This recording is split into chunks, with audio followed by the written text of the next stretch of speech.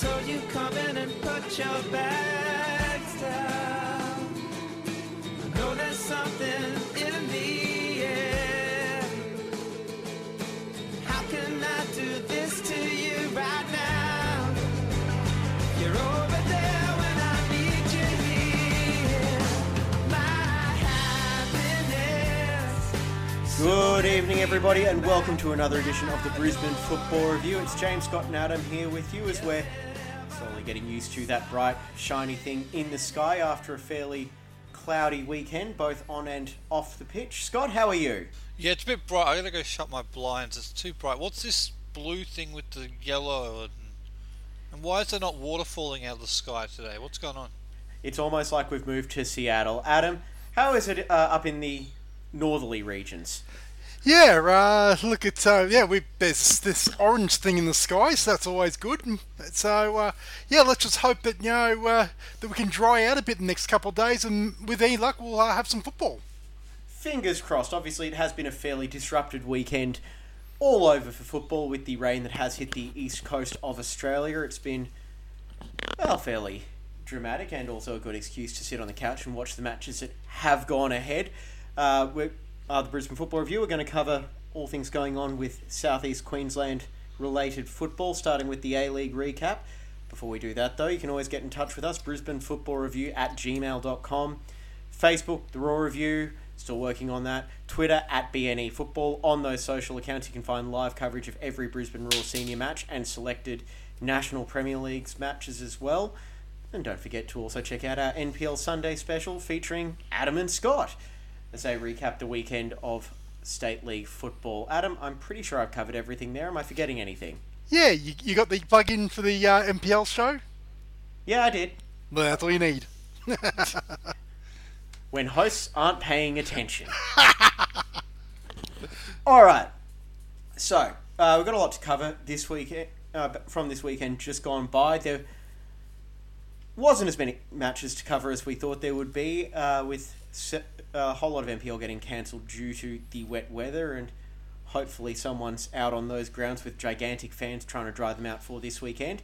One match that did go ahead, despite a few nervous moments over the weekend, was the Raw's A-League clash with Wellington in Newcastle as part of the double header up at down at McDonald Jones Stadium from where we're sitting right now. And I just want to say from the start, this was a phenomenal concept that was almost doomed by things that were just completely out of their control. The doubleheader at McDonald Jones Stadium, it was set up for a fantastic afternoon, and it basically turned into a battle of those who were getting paid to be there and those who were brave/foolhardy enough to try and make the trek. Scott, it was a 1-1 draw for the Raw, goals from Hamed and Gogol Mabratu. What'd you make of it? Well, firstly, it was a great concept, wasn't it? The idea of that double header, and if the weather was as good as it is today here in Southeast Queensland on Sunday in Newcastle, they probably would have got over 10,000 there to watch it, and it would have been a great doubleheader. You're right. As for the Raw Wellington game, the first half wasn't great, was it? It was some of the worst stuff we've seen from them this year. It seemed like they could get to the edge of the 18-yard box and they ran out of ideas, and it just seemed like they didn't have that creativity in the front third to unlock the Wellington defence. I thought when the subs came on, that was when the game really did liven up. They added some creativity and energy in the midfield and the front third. You could see the game improving and getting better and better as the game went on. The Raw got better, but the first half was pretty terrible, wasn't it? The first half was, let's be honest, atrocious. The level of execution, not just from the Raw, but from it wasn't weather-induced either. It was just wasn't. I think it was. It almost looked like to me. Yeah, I was going to say, it just almost looked like to me, like the Raw expected the match to not go ahead. And to be honest, they weren't the only team that had that sort of start to the match as well. In the second half of the doubleheader, Newcastle they looked like the worst side to take to the pitch in the A-League in the last 5 years. So it wasn't just that, but it was a rough watch for the opening 45 minutes. It was a very rough watch. Adam? Yeah, look, I think actually the conditions were pretty tough. We've been heavy underfoot. Look, I agree. It's amazing that given the amount of rain they had in that region, and where maybe 20 k's down the road they were literally flooded out. So to have that game go was a miracle in itself. But I think the conditions were sort of really made it a tough grind, and neither side in the first half really sort of adapted. I believe at one stage I think it's a headwind about 35 k's an hour.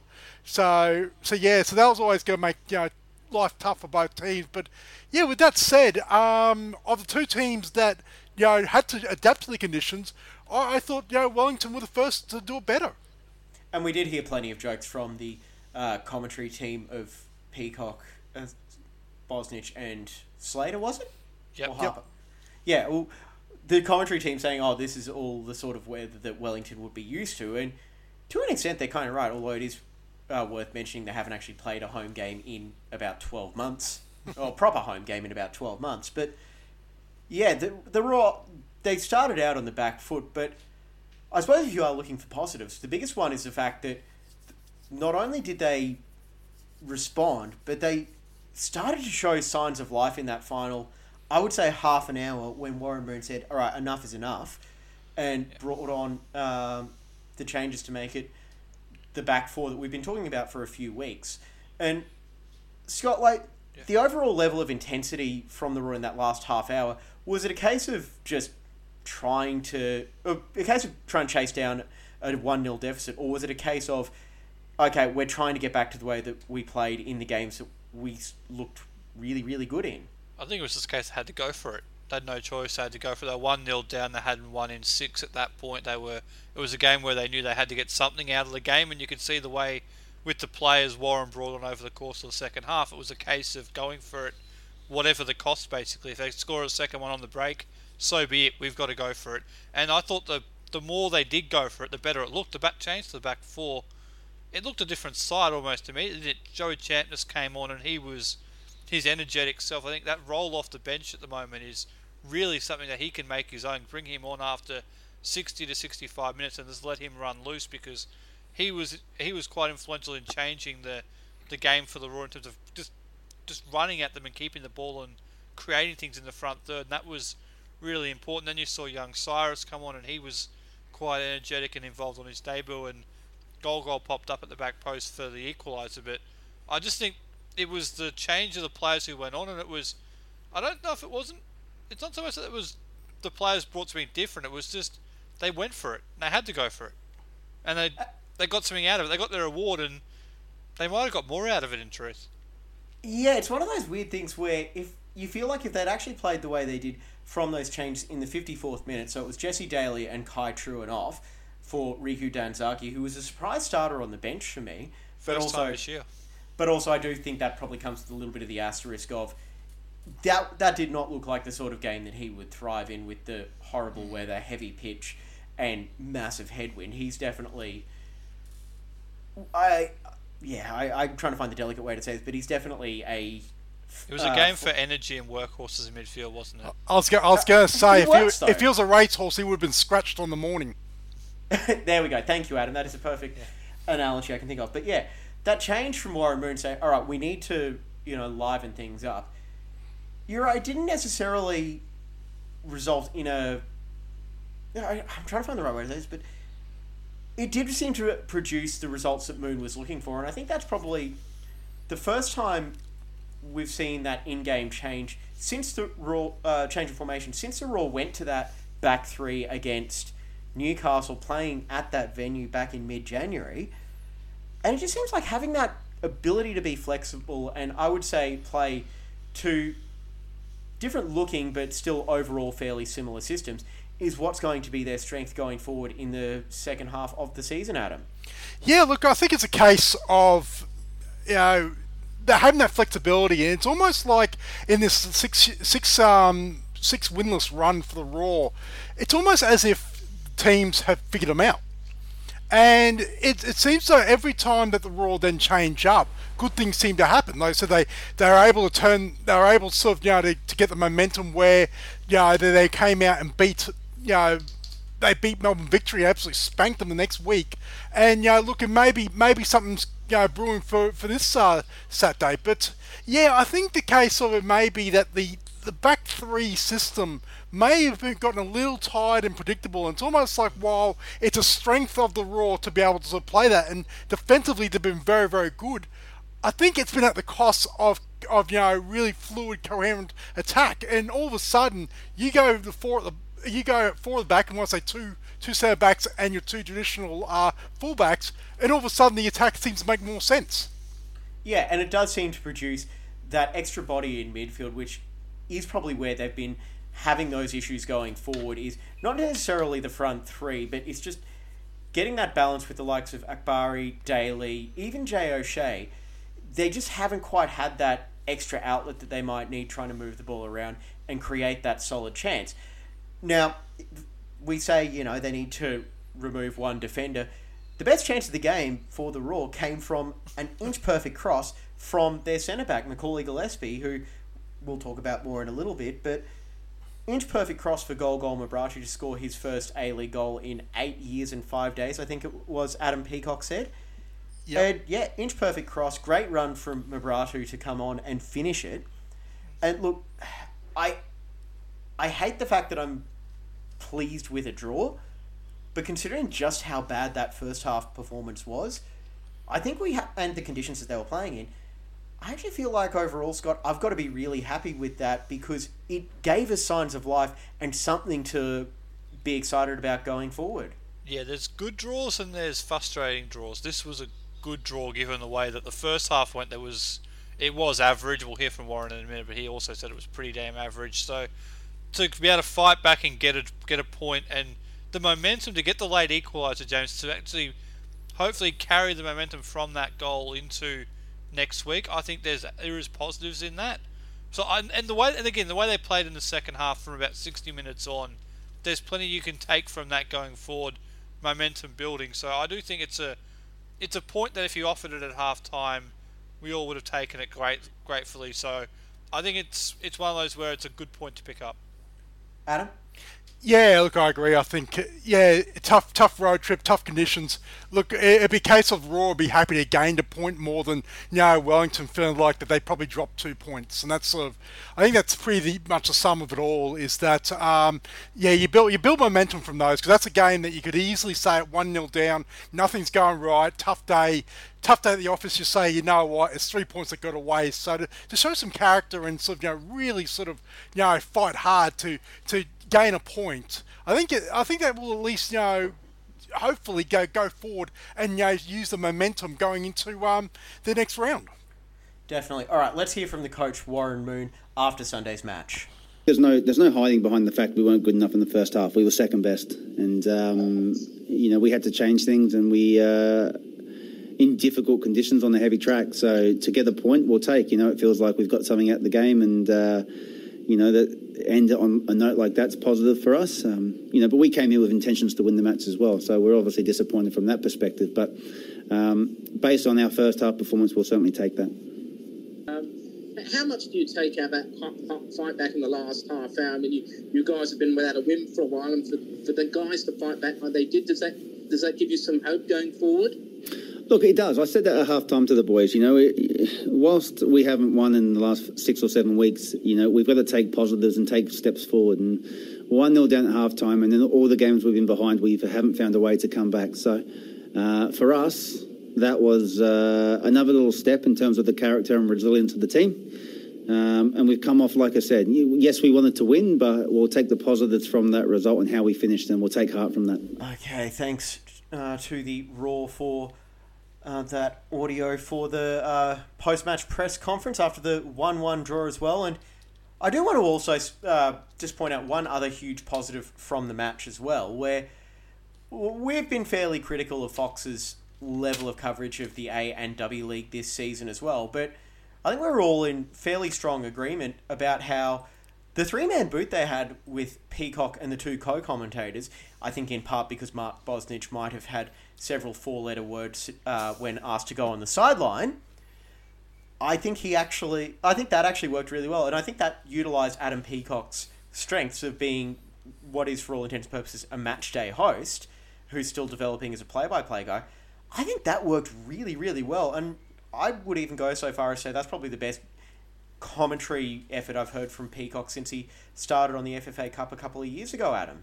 Yeah, it was actually, I found it quite entertaining as well. Also, Ben Homer in the next game, who was in that three-man commentary with Bosnich and Slater. And yeah, look, it's probably, obviously, again, I think it's accidental how they sort of fell upon it. But look, I actually thought, and I don't normally say that, I'm that entertained by commentary and whatnot, but yeah, I actually thought it was a very, very, very good call, especially in a game that, at times sort of, really failed to sort of, live up to any great heights. There are some games, though, where you are entertained by commentary, right, Adam? Certain NPL matches. Yeah, ones that Simon Smale and Campbell call.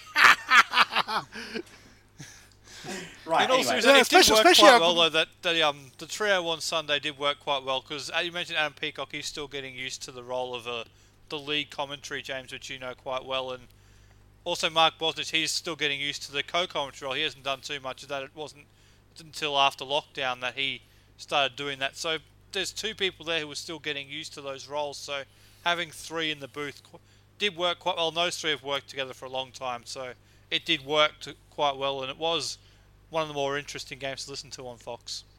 Yeah, absolutely. And I thought it was quite a good effort as well. Match day Saturday reunion, but just in the comm box rather than the studio.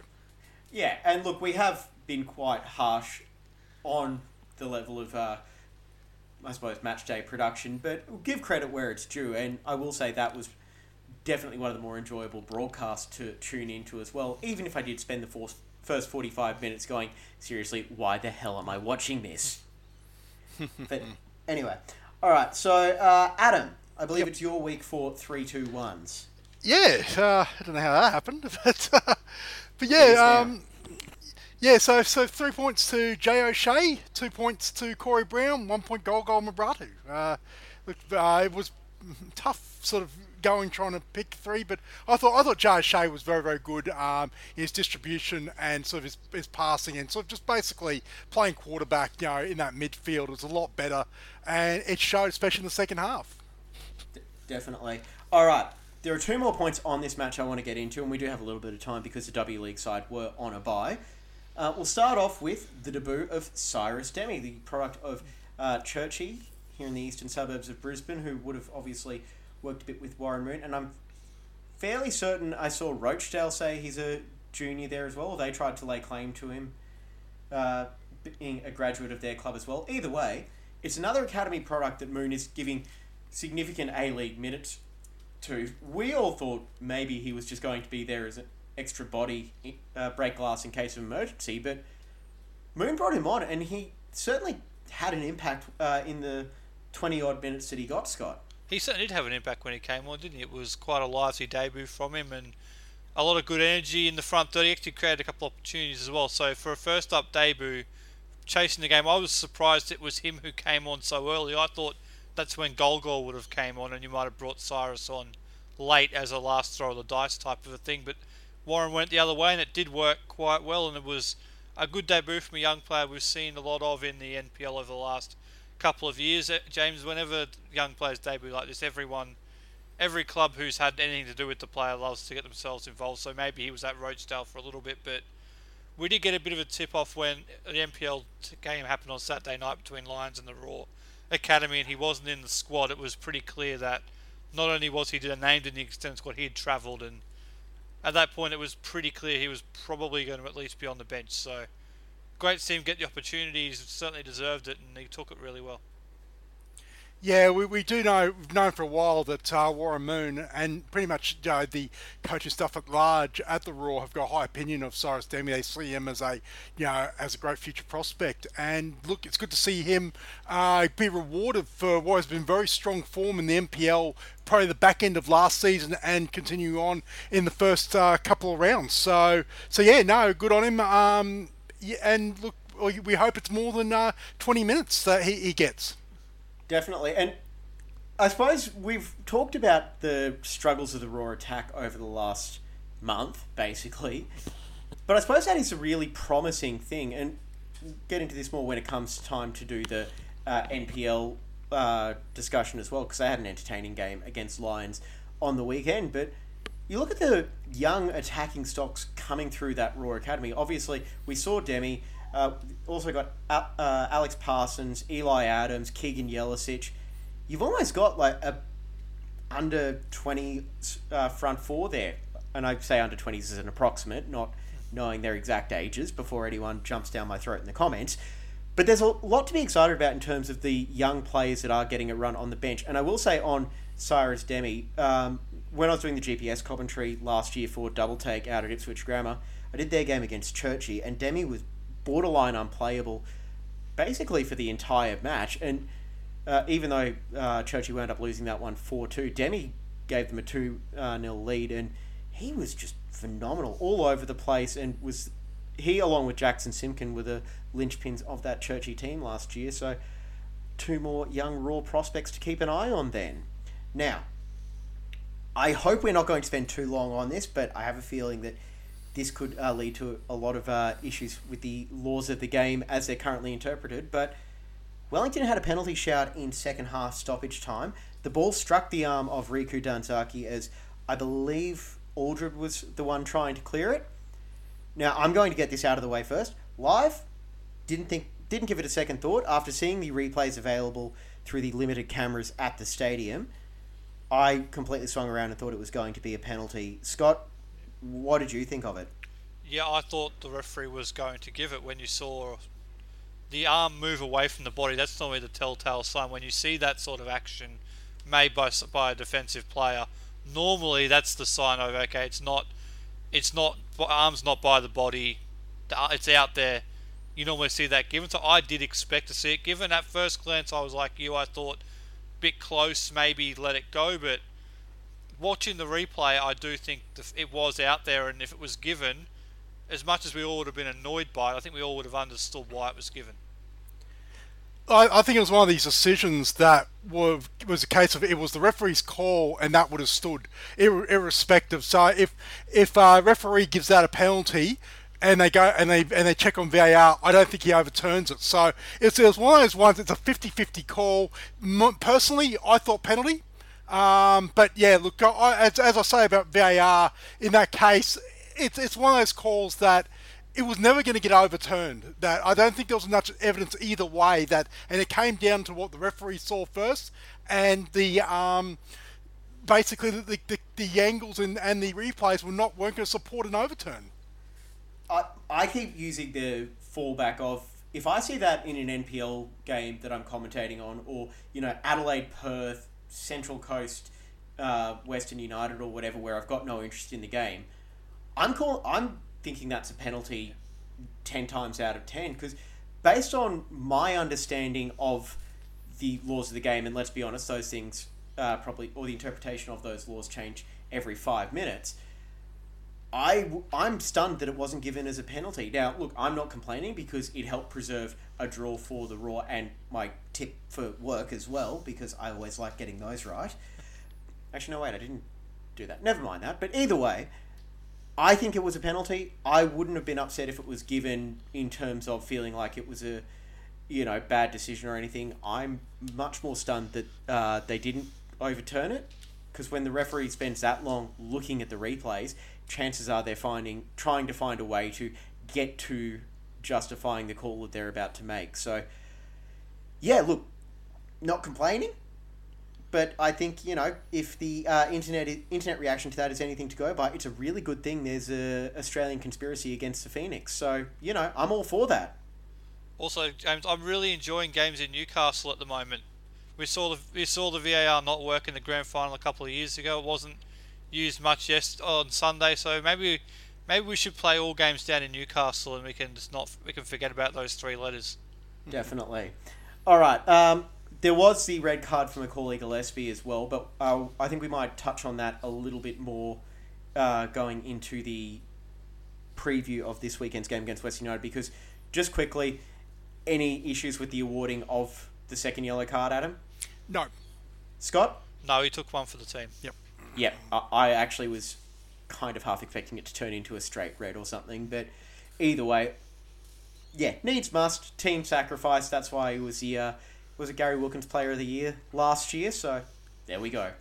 Okay, we did get an email suggestion from Nick last week, I believe it was, talking about a bit of a mid-season recap, because as far as we're aware, the Raw have reached the halfway point of their season, if I'm not mistaken, as I'm just looking into They're 12 games into somewhere around the 26 game mark, so it's there or thereabouts. Yeah, okay, there we go. So 12 games, 13 odd, 14 odd rounds.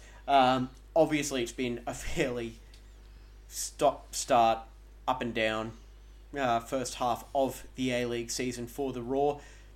What happens when you're still trying to play during a pandemic? But yeah, Nick gave us the idea of doing the mid-season recap, and we'll start off with some quick-fire questions, just going around, well, I would say the room, but we're actually in 3 separate rooms in 3 separate suburbs. So we'll go around the Skype call. Adam, what's worked well for the Raw? I think defensively they've been very, very good. They're in the top 3 as far as goals conceded. They look fairly solid. You never get the sense that that they're going to concede more than 1 or 2 goals, and which for Raw, who 2 years ago broke the A-League record, that's always a good thing. And probably the other thing I think's worked well is that obviously Generation Next is starting to come through for the Raw. That obviously they're yet to make a massive game-changing impact, but the fact that they're getting minutes. And that it bodes well for the future. That if the Raw can hang on to some of these young players through the academy, come out of the academy, start to sort of log up minutes in the A-League in their sort of first and second seasons, that bodes well for I guess the continuity of the side long term. Scott. Yeah, it's a bit like season 3, isn't it, where the defence and the young players coming through are standing up really well, and the front third's not quite. So what's working really well is the defence. Adam mentioned the fact that defensively in most metrics they are at or near the top of the league. So that's what's really working quite well for them. That's what's keeping them afloat at the moment, along with the 4-game winning streak they had earlier in the year. I think the defence this year has actually been really, really impressive. The way that unit, we saw it at the back end of last year, that unit is now working really, really well. With Jamie Young in goal plus that back 3/5, that's what's working really well for them. And I think that's something which can underpin a second half run if they can get the front third right. Yep. I haven't really got a whole lot more to add beyond those 2 factors. The fact that they're giving young players minutes, and also, the fact that defensively they are building on the foundations that were put in place last season as well. And, obviously, what hasn't worked and needs improving, I think that's also been covered as well. They need to score more goals. I think now that's, in the last 7 games, that's 3 goals scored in total, despite a litany of chances. And look, I don't want to necessarily talk down Wenzel Hall's goal against Sydney, but let's be honest, Andrew Redmayne handed that to them on a platter, or let the platter slip through his legs. But they need to find that way through in attack, I suppose, even if it is just a case of, I still feel like what opposing teams are really starting to do now is they're starting to close down and not give them the space around the 18-yard box that they were getting against Adelaide. They were getting against Melbourne Victory. So maybe it does just boil down to the chance of getting a Ramad Akbari, getting Jay O'Shea, getting those midfielders to basically just say, all right, you know what? I'm just going to take a shot from 25 yards out, 25 yards out, just to try and draw out those defenders who are, for all intents and purposes, just basically setting up the Great Wall on the edge of the 18-yard box. Try and spread them out a little bit so that they've got that ability to give the forwards like Wenzel Halls, who can make those runs in behind into space, give them a little bit more room. Scott, we'll go back to you. What needs improving? It is the front third. That is what needs improving, and I think they've tried a lot of combinations in that front third. You think about the fact that Scott McDonald was in there at the start of the year. We've seen Masato Kudo get an opportunity, Joey Champness, Golgol Mabratu. I think they've tried a lot of options, and it hasn't quite. I don't think Warren's quite settled on exactly which one he prefers or thinks is the best at the moment. You think back to when it was clicking for that moment, James. It was Riku, Wenzel Halls, and McDonald. That was the front three which beat up Victory, beat up Newcastle the game before that. So I think maybe that might be the way to go going forward. But I think that is the area of improvement, right? It's the front third. They're not scoring anywhere near enough goals. That's where they can really improve. And we've talked about it before. If they can do that in the second half of the year, there's no reason they can't become a serious trophy contender this year. Or championship contender, I should say. I actually look at it, I'll take one step back and I actually look at it as where I think the problem is at the moment is the midfield. And that's not having a shot at any particular player, because I think in their own way, Jay O'Shea I think has been great. Like I said, and I think Rema Akbari and Jesse Daly have also been very, very good as well. I just think as a combination, it's just not working. I think and unfortunately, where I do agree with you guys about the front third is that if the midfield is not working as it should and not providing the service, then it doesn't matter who you have in that front third, because they're just not going to get the opportunity. And just in a way, it seems to get very predictable about how the Raw are attacking, and that basically the midfield gets bottled up in the middle, which means that then the ball goes out to either Brown or Hingett. They make a run up the wing, and then they cross it into to one of the guys in the middle, and generally the opponents have got the defence back for that. So and especially in the last sort of 7 games, that seems to be the way that that opponents have sort of just nullified the Raw midfield, but basically just shutting down through the middle, and then just sort of waiting to pick off the cross. So I think they're probably just one playmaker in midfield short of sort of really sort of unlocking where the Raw's sort of attacking lies. It can happen. It will happen eventually. It's just at the moment, it just doesn't seem to be working in that midfield combination. And you can tell that Warren Moon hasn't settled on that, because it's either Akbari or is it Daly. They seem to be switching in and out.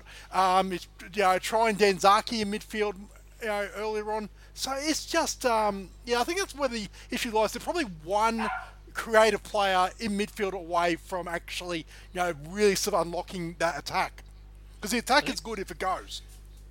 Yeah, I think Scott McDonald can kind of fit that role as well, because when he is playing up front, he does tend to drop a bit deeper into that number 10 type of role as well. So maybe it is the fact they are missing Scott McDonald. We've talked about before, he is a massive part of this squad, and the sooner he's back, the better. And maybe that's the role he might be able to fill. And look, I'll repeat again. That's like I said. That's not a shot. I say the midfield's not working. Again, that's not a shot at Akbari and Jesse Day. They have been very, very good, but as a collective unit. It just doesn't work. And I think it's just, as you said, Scott, I think I agree that not having a number 10 or having not a player in that number 10 role, I think that's really what's stifling the Raw's attack, where it just seems to go, they seem to be clueless at times. Yeah, I think that's fair. And I think they've probably gone a little bit to the well. They went to the well a little bit too early on in those first 5 or 6 rounds. And that's probably now coming back to bite them, I suppose, where you're just trying to wait and see. But in those games against Adelaide and the Victory, they scored their goals all sorts of different ways. There were corners, there were long shots, there were short-range tap-ins, there were well-worked moves. It almost just comes down to the fact that it seems like they're... I still think they're overthinking things too much. They're trying to, play... It's almost, in a way, kind of like watching Arsenal in the early part of the 2010s, when they were trying to go too far towards that Wenger ball style of just, pass. Anyway, you get the point. Best performers, well, you just have to listen to our 3-2-1s every week. I think the 2 standouts for me have been Gillespie and Corey Brown. Scott? I was going to say Corey Brown. He's been a massive improver, along with Ramat Akbari.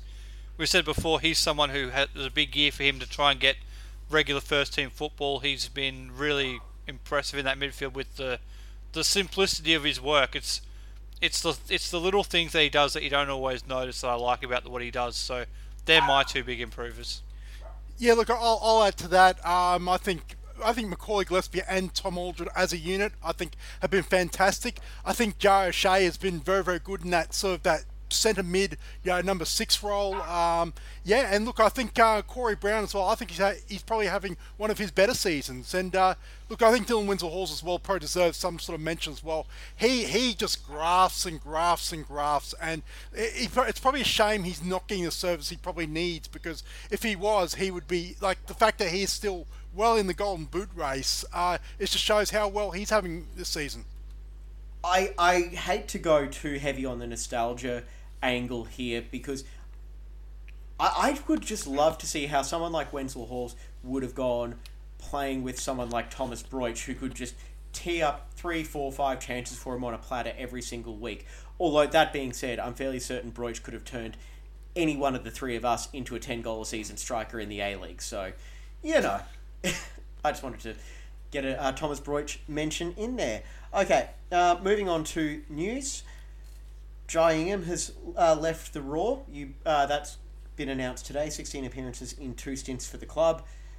I'm still not quite sure what the exact plan was when they brought him in. Whatever it was, it didn't eventuate the way that they would have been hoping for it to. So best of luck when you go to, I assume, NPL Victoria, Mr. Ingham. We do have 2 massive departures to cover, though, in the W League side. One, Claire Polkinghorn and one, Emily Gielnick, both are heading to Vitsjo in Sweden. That's a complete guess on the pronunciation as well. I apologise for that. Close enough. They will be leaving the club after their final W League regular season match against Adelaide? Newcastle. Yep. Newcastle. My bad. Against Newcastle on Sunday evening. And the reason why they're leaving now is more to do with the Danish transfer window closing, I think, at the end of March, as opposed to them just wanting to jump ship before the start of the W League finals. And look, I'm never going to criticise a footballer, especially a W League player, for making a move overseas to try and chase a paycheck. They well and truly deserve it. Good luck in Sweden, Scott. Absolutely. And look, let's be honest, James, the Raw were lucky to have players like Claire Polkinghorn and Emily Gielnick back in the W League this season. Given the exodus of the Matildas around the competition, they were very, very fortunate to have their regular stable of Matildas basically back in the fold this year. And it's to do with, in Sweden, they've got to go over there and do the quarantine and be there before the window closes. So it's unfortunate they have to leave before the final series, but it's just the way it is, and it's a move they both have to make if they're going to continue to push for not just spots in the squad for Tokyo 2020 +1, but also playing time. It's a tough squad to get into, the Matildas, and if you're not playing and there's somebody who is playing, there's a good chance you might lose your spot. So they had to go. We understand it. We wish them the best, but it's slightly disappointing they'll miss the finals. It'll be interesting to see how Jake Goodchip covers it, but this is the way it unfortunately had to be. Yeah, look, I think you hit the nail on the head as far as one of the reasons, obviously other than the logistical reasons of the Swedish transfer window closing, is both those players, I think at the moment, are playing well enough to be starting Matildas with the Olympics, coming up in July, and they probably need to continue playing at that level if they're going to be a shot at being in that squad and being on the plane to Tokyo, because obviously with a new coach as well, look, I think he's going to be quite sort of, there's no favouritism. He's not going to have all the data and all that. So they need to put their sort of name up in lights, and there's the only way you can do is play in a strong competition like the Swedish league, and yeah, look, I wish them all the best. The only thing I'll sort of have a chip at is it's just the timing of the league itself, and the W League, and but in a way, could we have seen this? When I say we, as in the Australian Premier Professional Leagues, could they have seen a scenario that this could have happened? I know it would have been hard in a pandemic year where it was unlucky to get 14 rounds in. But I think, it is quite unfortunate that both players, have to leave. And same with Dylan Holmes at Adelaide United as well, had to sort of leave to be registered. But yeah, it's just sort of odd timing as far as sort of having the season over and then the finals in April. But look, I wish them well, and yeah. Yeah, it sucks, but there's really not much you can do about that other than just say, yeah, good luck. And so someone for the Raw is going to have to step up now. That's what it comes down to. Okay, quick question. Well, two quick things on that. Winnie Heatley moves into centre back, I assume, for the two of you. You're both nodding yes. Yep. And Tamika Yallop takes over as captain, yes or no? Yes. Yep. Fair enough. Cool. Might talk about the rest of who might fill in when we get to the W League preview in a minute. We definitely will. But before we do that, Adam, you want to go and have a quick talk about the W League crowd in Adelaide? I'm going to get a drink. I'll be back in a minute. Yeah, because I want to tee this up and say, was it 5,100 people took advantage of the free tickets on offer for the Adelaide United game this weekend, which was a W League record crowd? And don't say that. Well, it's been reported as a W League record crowd for the regular season anyway. But you've got to get something off your chest here, Adam. Yeah, I do. And look, I know this is going to be a very sensitive topic, and no doubt I could draw fire over this, even though no one on Twitter seems to either know I'm saying it or has sort of ignored it. Is that, you know what, it was a great occasion. Congratulations to those who actually went out and did that, who actually went and attended that day. But I find it disingenuous going around saying it's a W League record when it was a free gate. And that, to me, I don't take away the occasion, I don't take away the atmosphere. That's all fine and good, and marked atmosphere. But it was a free gate. Like I said, in other words, they're basically, it's just their Guinness Book of Records where they're buying records. Or in technicality, it was actually subsidised. But to then go and say, oh, it's a record, and go and tweet to FIFA and everyone else going, blah, blah, blah, and how great are we? Look, it's a remarkable for the women's game. However, when your crowd average barely touches 1,000 on a paid gate normally, to then go around and say, oh, we got 5,000 people in, oh, we're going to call that a record. You know what, to me, I just find that very disingenuous. And you know what, the 3,000... I've got this written down here. 3,105 that attended at Spencer Park on the 5th of November 2016, which was the old record, Brisbane Roar versus Sydney FC. That was a paid gate. To me, that's the record. But also as well, it's not in the top 5 anyway, as far as all time. So, like I said, I don't want to take away the occasion, but just the chatter and the murmurs and the whole sort of nonsense about, oh, look at us, yay, it's a record. Just remember, it was a free gate, and look, I'm sure if the Raw opens up the gate at Lions Stadium on Sunday, then I reckon they could match it. So, you know what, it is what it is. Enjoy the moment, but stop going around, saying it's the greatest thing since sliced bread. Because you may have the record on paper, but just remember, it was that you had 4,000 people who would not ordinarily show up to the game, normally. And if you're trying to demonstrate that as, oh, this is your warm up for the World Cup in 2023. Well, I hope to God that it's not that you get the ticket price down, because these are the same people then would bag the AFL women's for having free gates. So you took that point right out of my mouth there, Adam. So I am pretty fired up about that. Like I said, I don't want to take away from the occasion, but I just think the hyperbole has gone around it as far as, oh, it's a record, yay, look at us. The truth is that there was 4,000 people there that wouldn't ordinarily be there. End rant. I just think it's great that there are 4,000 people in Adelaide that are willing to support women's football only when it's free. Scott?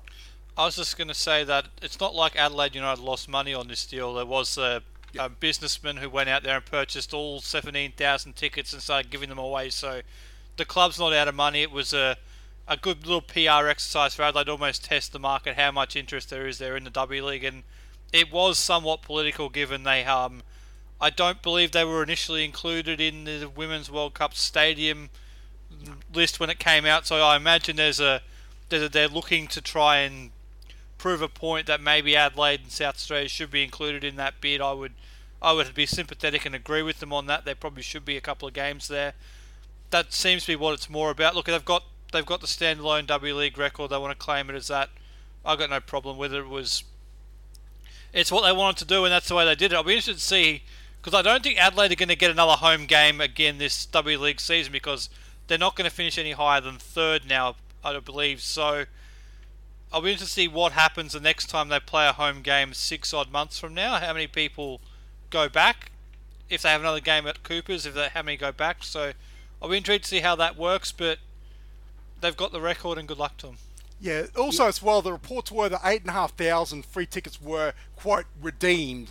So 5,000. So there's another 3,000 that went online allegedly and redeemed the tickets, but they never showed. So, yeah, look, it's probably a storm and teacup, but like, I just think, just the hype ball behind it, it just Wound really you up, annoyed that's me. for sure.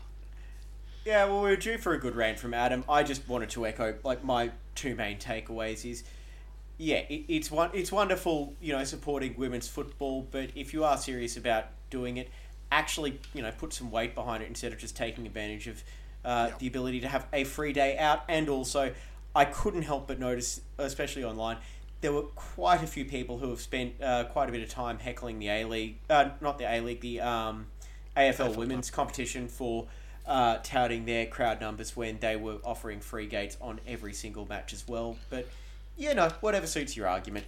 Anyway, NPL, big picture takeaway. We will go through this very, very quickly because I am conscious of the time. Scott, What was your big NPL takeaway from the weekend? It's how good the young Raw might be this year. They were fabulous on Saturday night against Lions out there at Richlands, and they were well worth their point they got in the end. I mean, it looked like they were going to get all three in the last 10 minutes with a great little back heel from Alex Parsons to set them up. So with a 2-1 lead, Lions came back and got an equaliser, but they were really, really impressive there, the young Raw in that side. And we talked earlier about Cyrus Demi stepping up out of this team into the A-League, Alex Parsons, Keegan Jelicic. They both got their chance earlier in the year. They've gone back down to this team now, and you can see the hunger in them, that they want to get back to the A-League squad, and they're performing really, really well in that front third now, and it's a settled Brisbane Roar Academy side. That's unusual for the Roar, just given the fact it's an academy. There's normally always players coming and going, and this group's been together for a while, and you can see the combination starting to grow, and the confidence in that side starting to grow. We just caught up with Chris Grossman after the game on Saturday, and you can hear it on our NPL Sunday show, but he's quite confident they can push for the top 4 this year, and on that showing, they looked really, really good. It was a message to the rest of the league as well that for all the hype and whatnot around that, this is a very, very good team. And look, Scott talked about the attack, but also you look defensively that you had a back 4 of Reece Gray, Hassan Ramazani, Jordan Courtney Perkins. I keep on mixing up with his brother on the Sunday show, and Isaac Powell, who are who sort of as well looks like a settled back 4. And look, to hold Lions to pretty much a goal which came from a slip from Courtney Perkins, which was taken advantage of, and probably then they just sort of fell asleep just a little bit, and where Jordan Freena was able to get the equaliser. Other than that, they were just lights out, and it just shows as well that we praised the first team, the senior team, A-League team's defence. The 4 behind them in the youth in NPL at the moment aren't that bad either. And there may be a chance for one of them coming up this weekend in the A-League, but we'll cover that in a little bit more detail as well. Just quickly before I move on from that game, James, Danny Kim also played 45 minutes in that game on Saturday as well, and was looking like he's getting back to some fitness. So those issues in midfield Adam was mentioning earlier, he might be close to being a solution. Definitely. Aside from that very, very entertaining game between the Raw and Lions, I think we call that the Orange Derby or something like that. The Hollandia Derby. There it is. That was a really good game to keep track of as well on the NPL TV app. I couldn't get couldn't get my head beyond the NPL women's game on Friday night. The 5-5 absolutely crazy game between Moreton Bay and Logan. And again, think back 12 months. Well, maybe a bit more than 12 months because it was around this time everything was going to hell. But yeah, think back 12 months. Moreton Bay was just getting belted week in, week out. Logan was building a run to the grand final. I think it's fair to say Logan's still working their way around a massive off-season departures. Moreton Bay definitely going to be competitive this season as well. So that was an insane game as well. And obviously, you know, I continue to say you don't necessarily need goals to make a football match entertaining, but when it's a 5-5, it certainly makes it a hell of a lot easier to get into. Anyway. Wasn't those most lows in the first half as well? Yeah, it was... I think it was 4-4 half-time. Yeah, it was. Yeah, so I would say check out the full replay of that match as well, because... Just remind me, one just last point about Moreton Bay. Moreton Bay as a club in general is... Then they somehow, some way on Sunday afternoon, after that game on Friday night and we've had just rain non-stop, somehow, some way, they got 90 minutes through in the MPL game between Moreton Bay and Olympic in atrocious conditions. But somehow the Walter Park pitch held up. So that was a miracle in itself that game actually took place. Olympic won 4-1, but yeah. Well, yeah. Of course, the mayor just completely overlooks that part of it. Hey, the facilities. We need to move on. So let's go to our weekend preview and talk about, first of all, the W League. In hindsight, I probably should have just tacked this on to the W League news stories as well, just to have one solid block of super W League content. But anyway, the Raw, they're playing this Sunday evening at Lion Stadium, Newcastle. Yeah, Brisbane still technically not in the finals, although I kind of feel like they're close to, if not safe-ish. I think it would be very, very hard to see them fall out based on the current ladder. Although what I would much rather see them do is secure a win and hope that could be enough to keep them in the mix for the Premiership, Scott. Yeah, well, I imagine when they do beat Newcastle, which they damn well better do, they will secure a final spot. And assuming, I think, look, unless Victory win both games, James, yep, and then Sydney beat Canberra, they'll finish in the top two.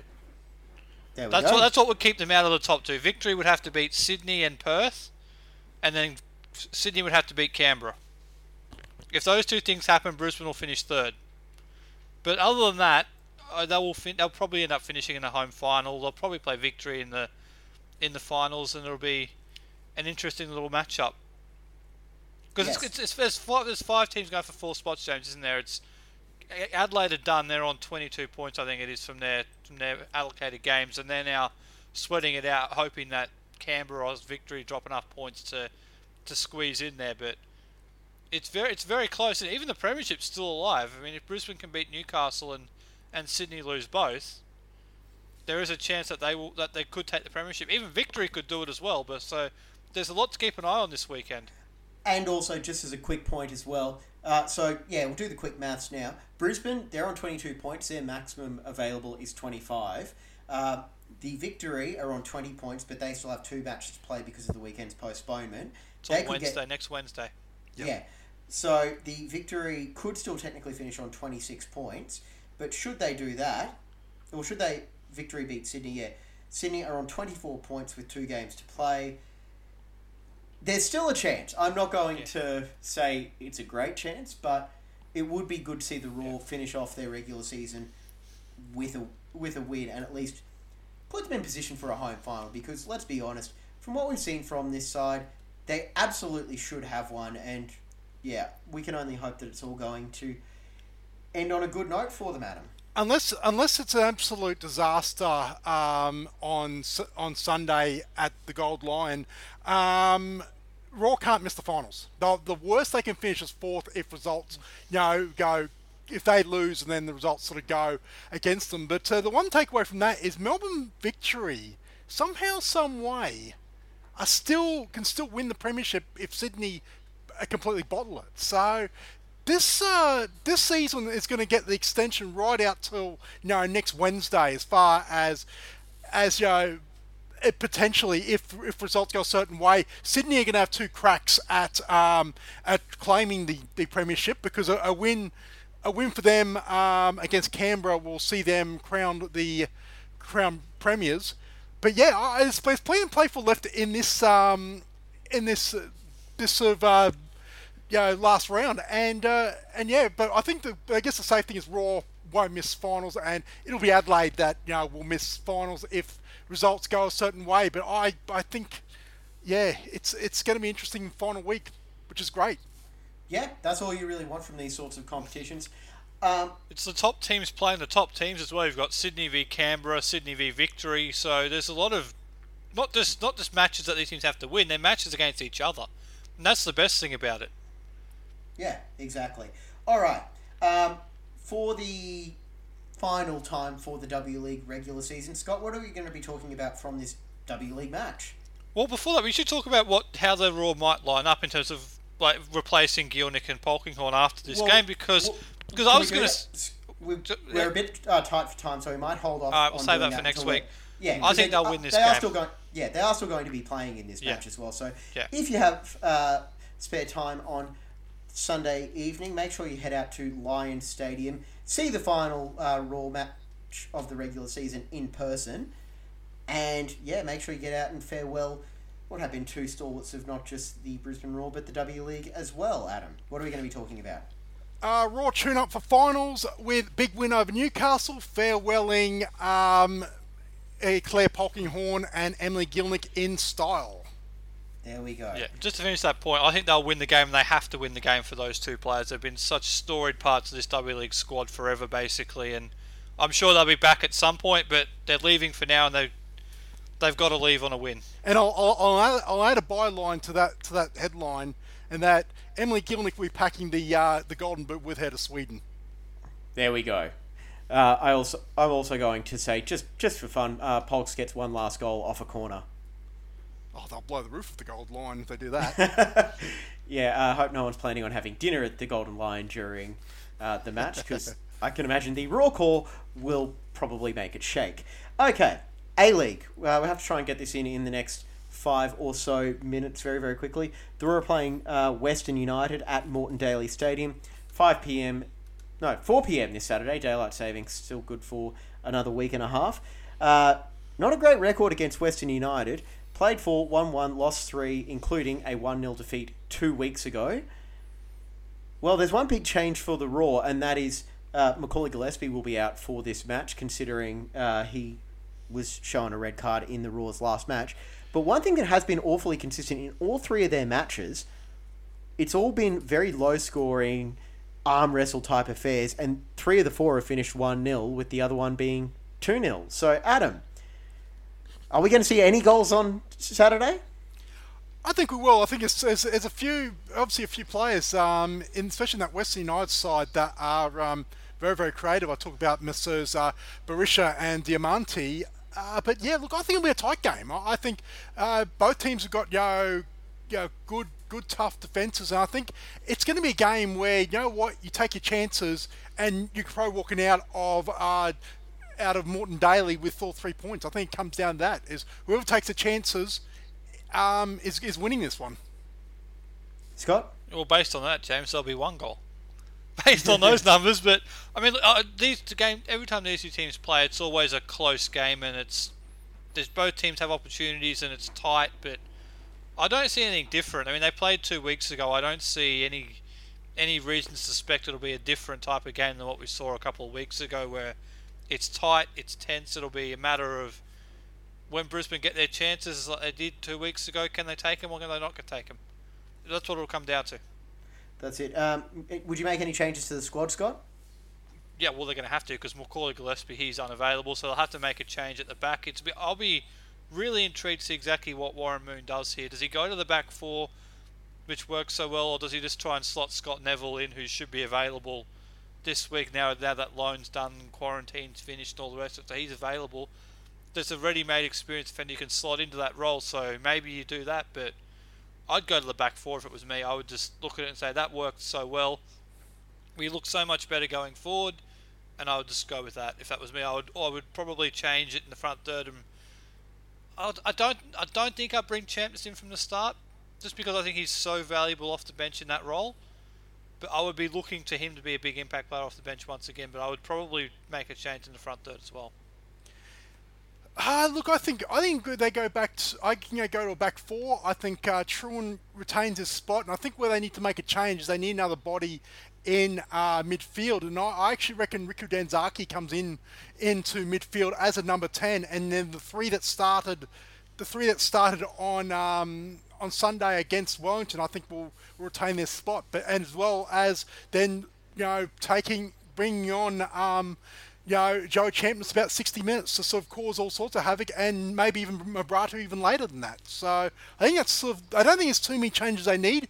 It's just a case of take your opportunities. Yep. Riku for Daly, James, is the one I'd do. Yeah, that probably is a way to go about it.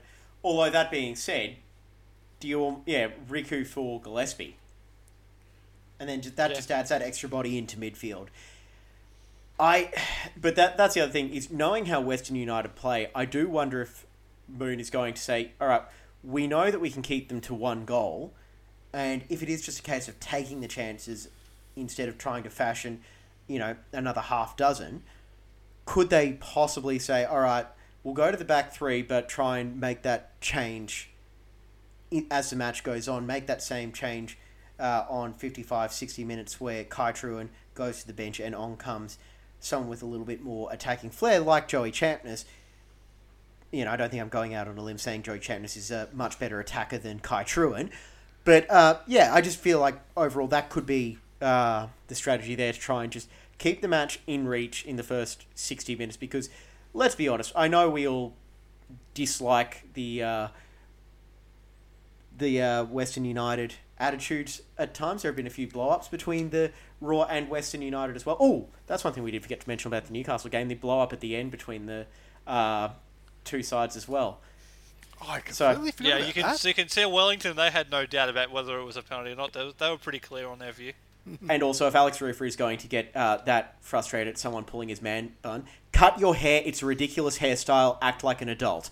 Okay, moving back to the Western United game, if anyone's got a man bun on that side as well, I would happily see someone take a pair of scissors to those as well. Yeah, BrisbaneFootballReview@gmail.com for all the man bun aficionados who would like a response to that from James. Okay, and I'll send them straight to the spam folder where those opinions should be gone. Anyway, yes, I do think it's going to be that sort of tight arm wrestle sort of thing. One goal will win it.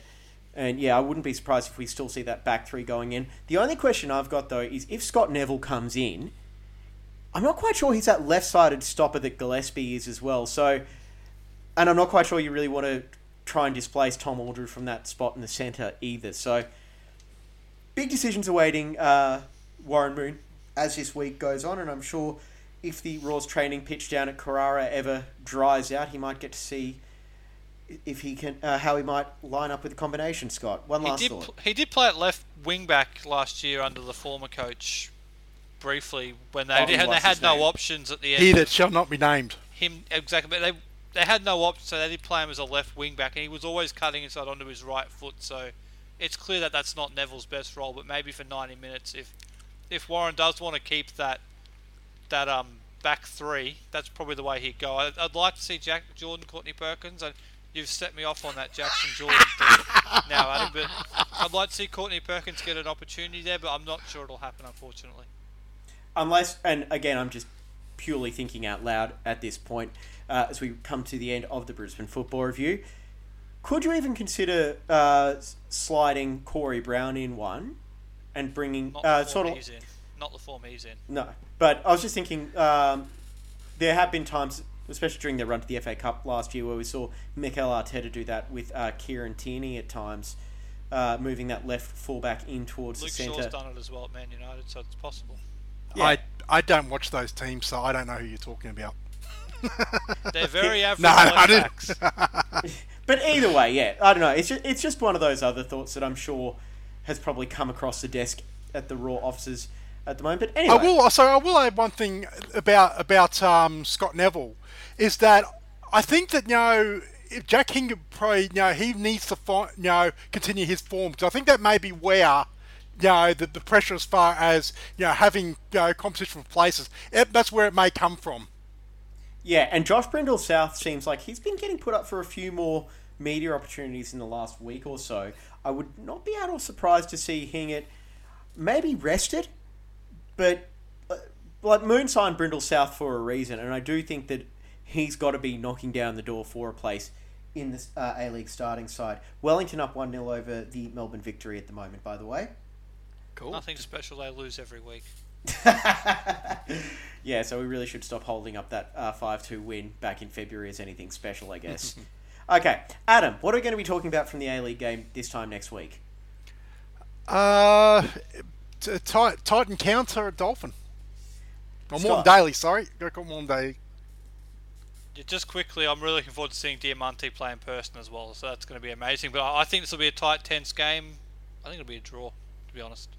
I'll go scoreless I can't split draw. these two sides. I'll go scoreless draw. Diamante rattles the crossbar late. All right, that is going to be it for this edition of the Brisbane Football Review. We've run a little bit longer than usual, so my apologise for that. But Yeah, sorry for the we rant. Sorry to all you right. guys, not sorry to anyone else. That's right. I took my headphones off for a few That's right, we're minutes. going to in edit there. it out. It'll be fine. All right. Cool. Thank you, Adam. Yeah, thanks, boys. Thank you, Scott. Good to talk to you once again. Get out to watch the Raw this weekend. Both teams are at home, and also try and get out and watch some NPL this weekend while you're at it as well. This has been the Brisbane Football Review. Thank you very much for tuning in. We'll be back to talk about a whole lot more this time next week. Speak to you then.